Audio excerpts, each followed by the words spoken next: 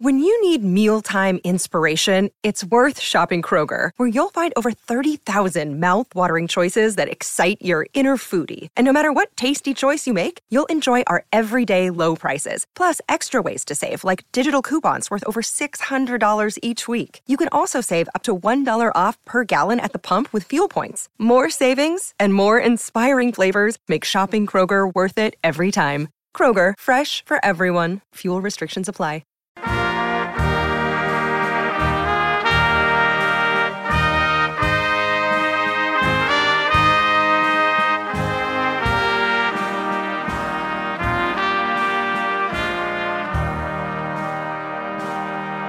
Welcome back in Crioso to the Welsh History Podcast, episode 176, Our Known Fidelity.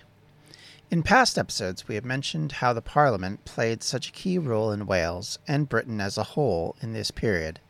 The origins of the Parliament of England came originally from the Anglo-Saxon Witan, an assembly which numbered anywhere from 25 to 100 of bishops, abbots, earlmen, and thanes. The Witan met regularly during the religious holy days and at times of need.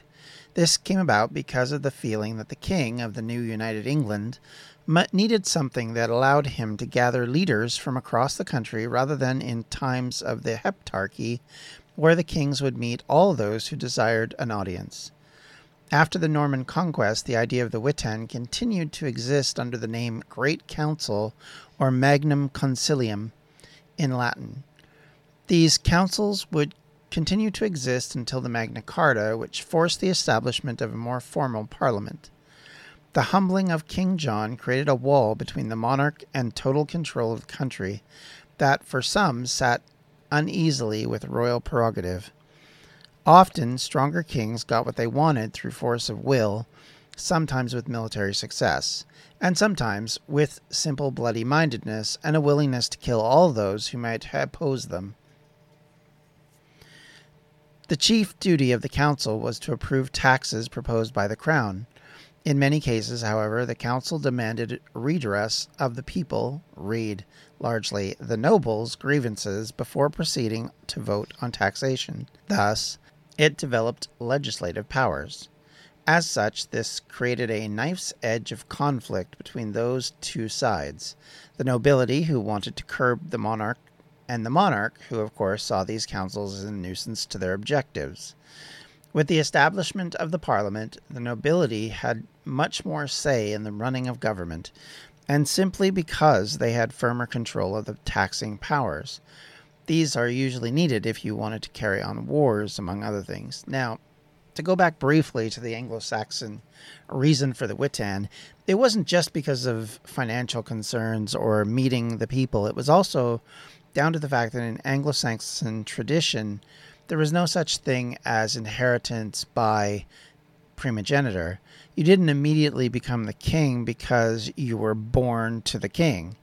It was a case that you had to be effectively elected by the Witan, or this collection of upper-class people, to the position. Something, of course, that went away when the Normans came, because, of course, William weren't having none of that. But nonetheless, the argument had already been put in place that this council would have a lot more control than might have happened in, say, France or Germany or Rome or any of those places where that level of interaction between a legislative branch and another just didn't exist. The Parliament, of course, was not independent of the royalty and only sat when they were authorized to finance these bills for the king. This meant that if a king could get away with it, they might completely avoid needing these men to gather, and as in the case of Charles and James, there was an 11-year gap between sittings. This massive space came down to effectively the monarch not wanting to deal with Parliament and trying to find ways to fund things through his own means rather than appealing to the nobility who didn't trust him and didn't like him. And all of that led to this problem. That did mean that the monarch, however, could do little in the ways of affairs of state, because if he needed funding for wars or great projects, he needed the Parliament to agree, meaning that he had to call it out. After spending these 11 years not calling Parliament together and trying to rule without them, Charles was finally forced to seek financial help. Charles, in 1637, attempted to introduce a modified version of the English Book of Common Prayer in Scotland. That provoked a wave of riots, beginning at the Church of St. Gilles in Edinburgh. These riots then turned into a proper revolt. A group that labeled themselves as the National Covenant declared a radical manifesto against the personal rule of Charles. That justified a revolt against the interfering sovereign. The Covenanters, as they then called themselves, became quickly able to overwhelm poorly trained English troops, forcing the king to sign a peace treaty with them at Berwick on June 18, 1639. Angered and frustrated at his failure, Charles wanted to defeat these rebels rather than deal with them. He was then forced to call Parliament together to meet the demands of the financial crisis he was having trying to finance this war. He saw it as the only way he would be able to raise money in a quick fashion to deal with this problem. However, Parliament was assembled in April of 1640, but lasted only 3 weeks, and hence became known as the Short Parliament. The House of Commons was willing to vote a huge sum that the king would need to finance his war against these Scots, but not until their own grievances were dealt with, something that was untenable as far as Charles was concerned. Furious, Charles dissolved the Parliament immediately. Instead of an armed force of well-trained troops, Charles was forced to send ill-armed and poorly paid forces to the north to fight the Scots in what was then called the Second Bishops' War. It once more was a spectacular failure, and as on August 20th, 1640, the Covenanters invaded England for the second time, taking Newcastle following the Battle of Newburn on August 28th.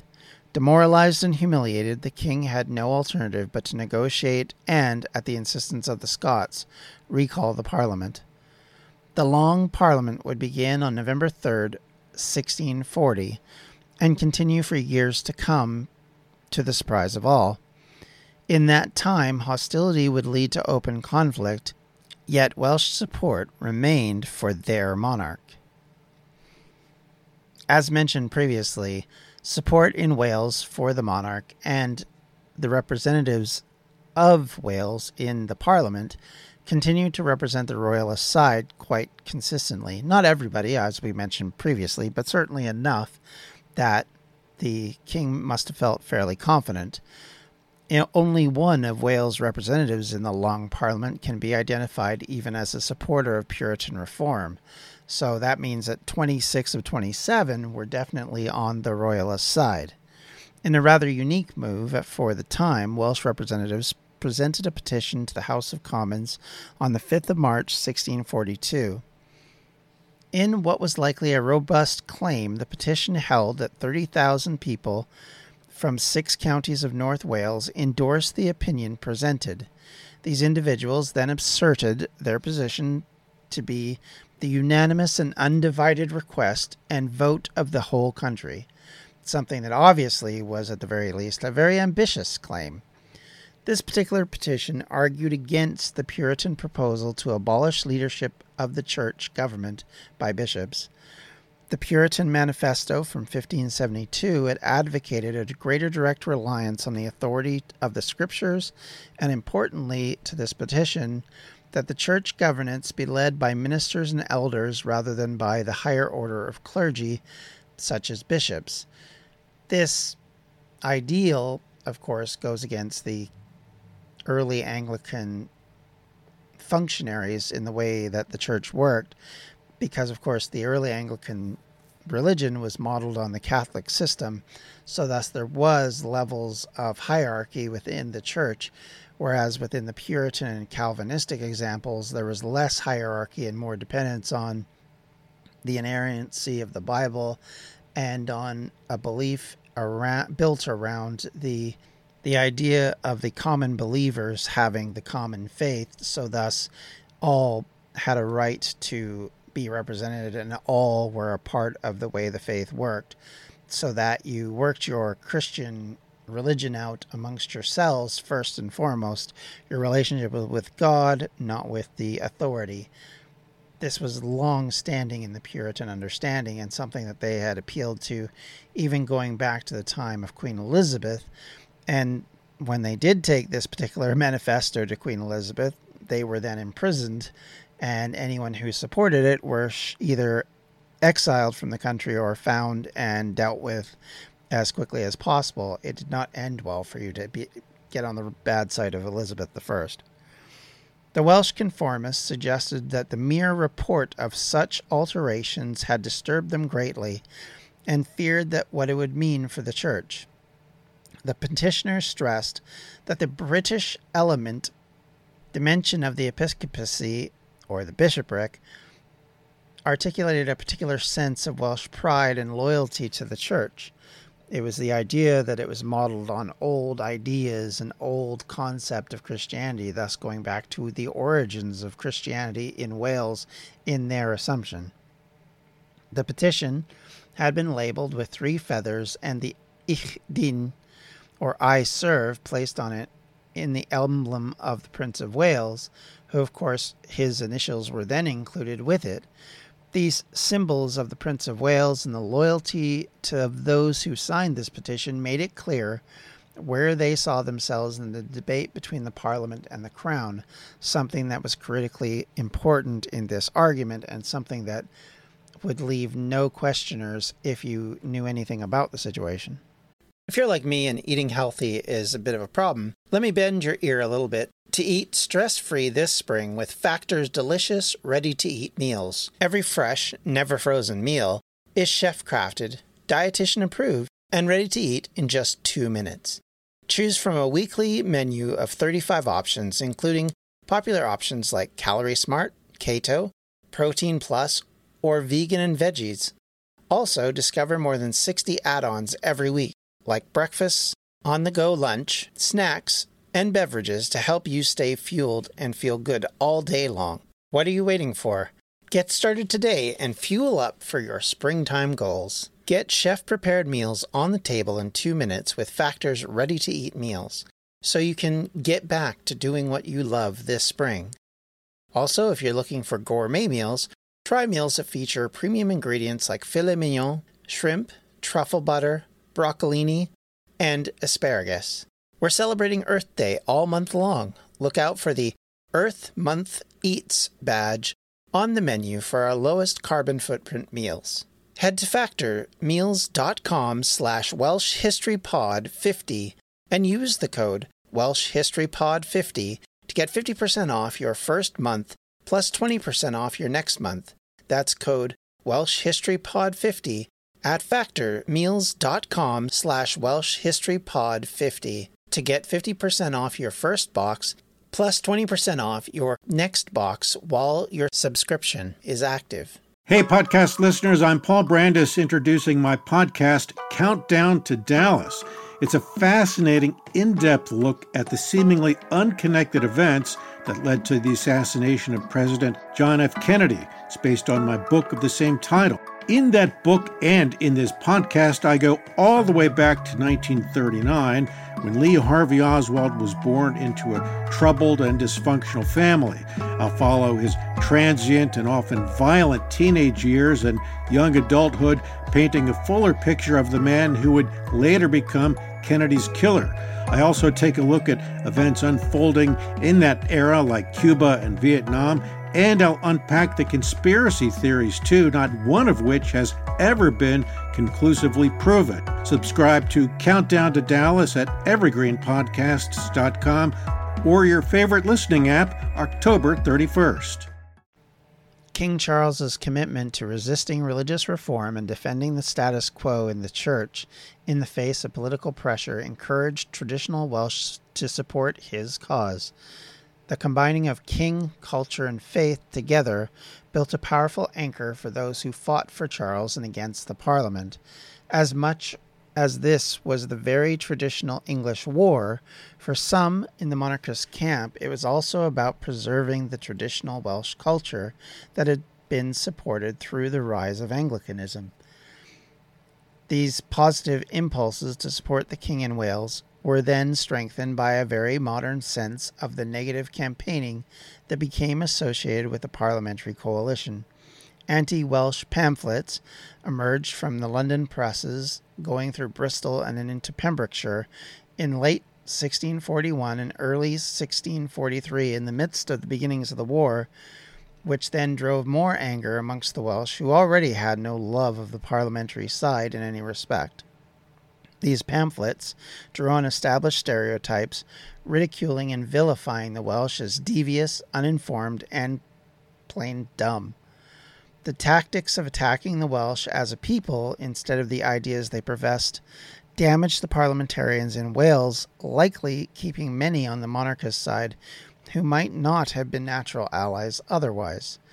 This anger would be followed up with yet another petition, presented on the 12th of February, 1642, this just a few months before the war broke out, in the name of many hundreds of thousands within the 13 shires of Wales, end quote.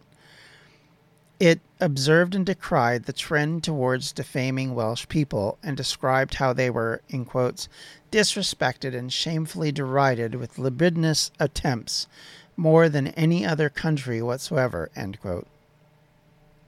Anger was now settling amongst those who saw themselves in the coming conflict in terms of being in the middle of a cultural war as well as a political and religious one.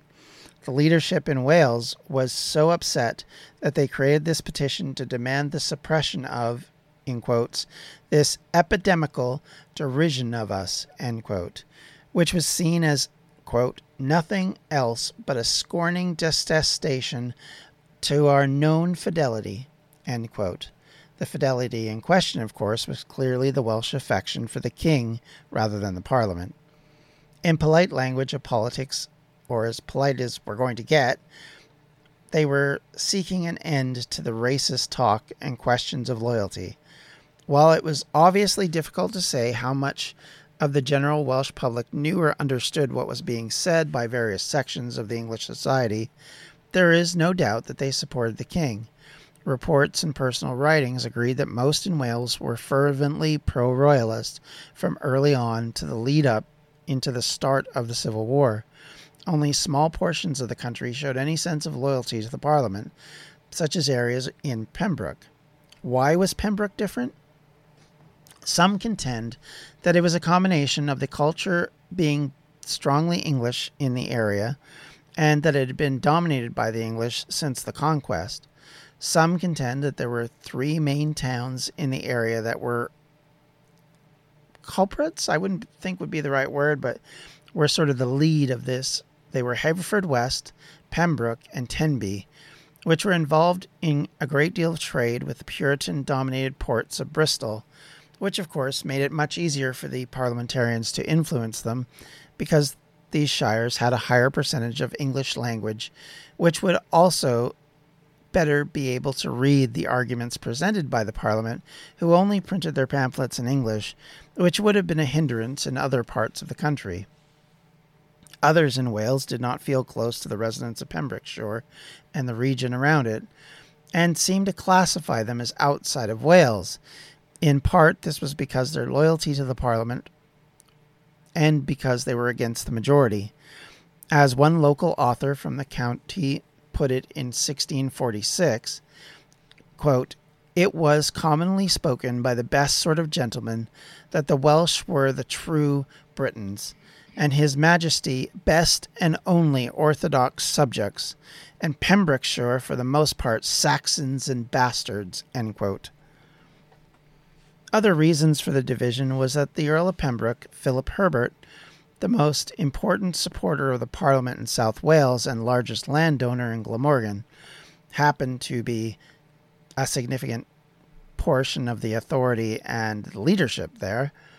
Herbert's support meant that many were influenced to stand with their leading landholder, and this also may have created some issues in the south in general, because of course he owned land both in Pembrokeshire but also in Cardiff. He in fact owned the castle there and would take a major place as being a kickoff point for a lot of the war from the parliamentary side into Wales.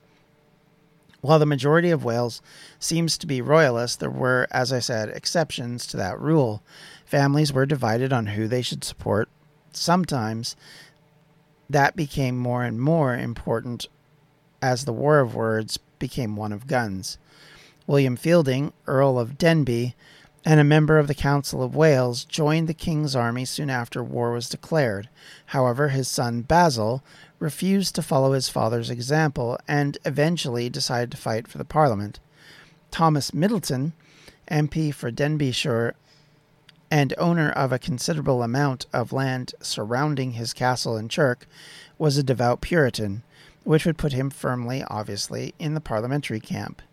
Robert Devereux, on the other hand, Earl of Essex, who also owned large estates in Carmarthenshire, was a strong opponent of Charles as well. At the beginning of the Civil War, the Earl of Essex was appointed General-in-Chief of the Parliamentary Army, a key and critical role. While a greater number of the supporters of the Parliament in Wales were in the south, that was not exclusive, and some of them weren't even exclusive to households. Even amongst married couples, there were not always unity on which side to support. For example, John Bougainville of Anglesey became a colonel in the King's army. Meanwhile, his wife Anne supported the Parliament. This created so much strife in their home that John, afraid that his wife would influence the religion and political views of his 3 children, demanded that they be taken away from her and placed in the care of his mother. Thus, you can see how divisive and dividing this would be, and how often this was literally a civil war amongst family and amongst people, no matter where they were from, no matter what they were doing in all of Wales, England, Scotland, and Ireland. All of these territories and all of these countries would be faced with making decisions based on their support or opposition to the various sides. This created a massive problem for everyone, and the king would slowly become more and more dependent on his Welsh subjects to make up his military, make up his supporters, fund his war, and as we will get into at a later date, this then created a level of problems for castles in Wales, which for the last nearly 150 years hadn't been used for any sort of battles, were now all of a sudden being brought back, but not into battles where there's arrows and swords, but in battles where now guns are involved and cannons are definitely involved. And importantly enough, all of this would work to continue to destroy the fabric of the region, the fabric of society, and create divisions that would continue in some cases into this day. If we look at the results of immigration from these countries into places like the United States and Canada and Australia and New Zealand and all over the world, that came out of the dissatisfaction that results in the conclusion of this entire series of wars, counter wars, uprisings, counter uprisings, and all of the problems that'll come over the next century as England tries to resolve its political position in the world and try and maintain its self-control before it enters into being a more worldly and more influential empire. It still has to deal with the consequences of the disagreements that have carried forward pretty much from the founding of the conquest. And with that, I'd like to thank you all for listening today. And as a reminder, we are now a member of the Evergreen Podcast Network. Be sure to check them out. If you have any questions, comments, or concerns, you can reach me at the Welsh History Podcast at gmail.com. You can also reach out to me on Twitter at Welsh History Pod or on Facebook at facebook.com/Welsh History Podcast. And hey, if you feel like you have the ability to and you want to support the podcast, you can do that at patreon.com/Welsh History. Thank you all for listening. Have yourselves a great day. We'll talk to you later. Bye-bye. Welsh History Podcast is a member of the Evergreen Podcast Network. To find more information on them, you can do so at evergreenpodcast.com. Thanks for listening.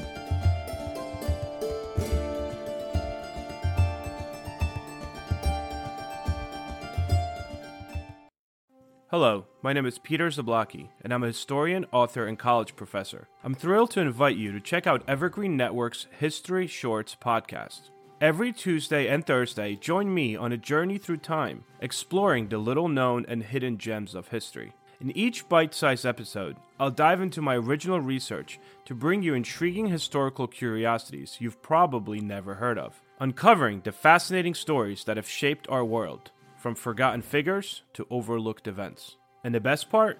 I've condensed all this historical goodness into manageable chunks, perfect for your on-the-go lifestyle. Whether you're commuting to work or squeezing in a quick break, History Shorts fits into the little time you probably think you don't have. Subscribe now and never miss an episode of the History Shorts podcast, available wherever you get your podcasts.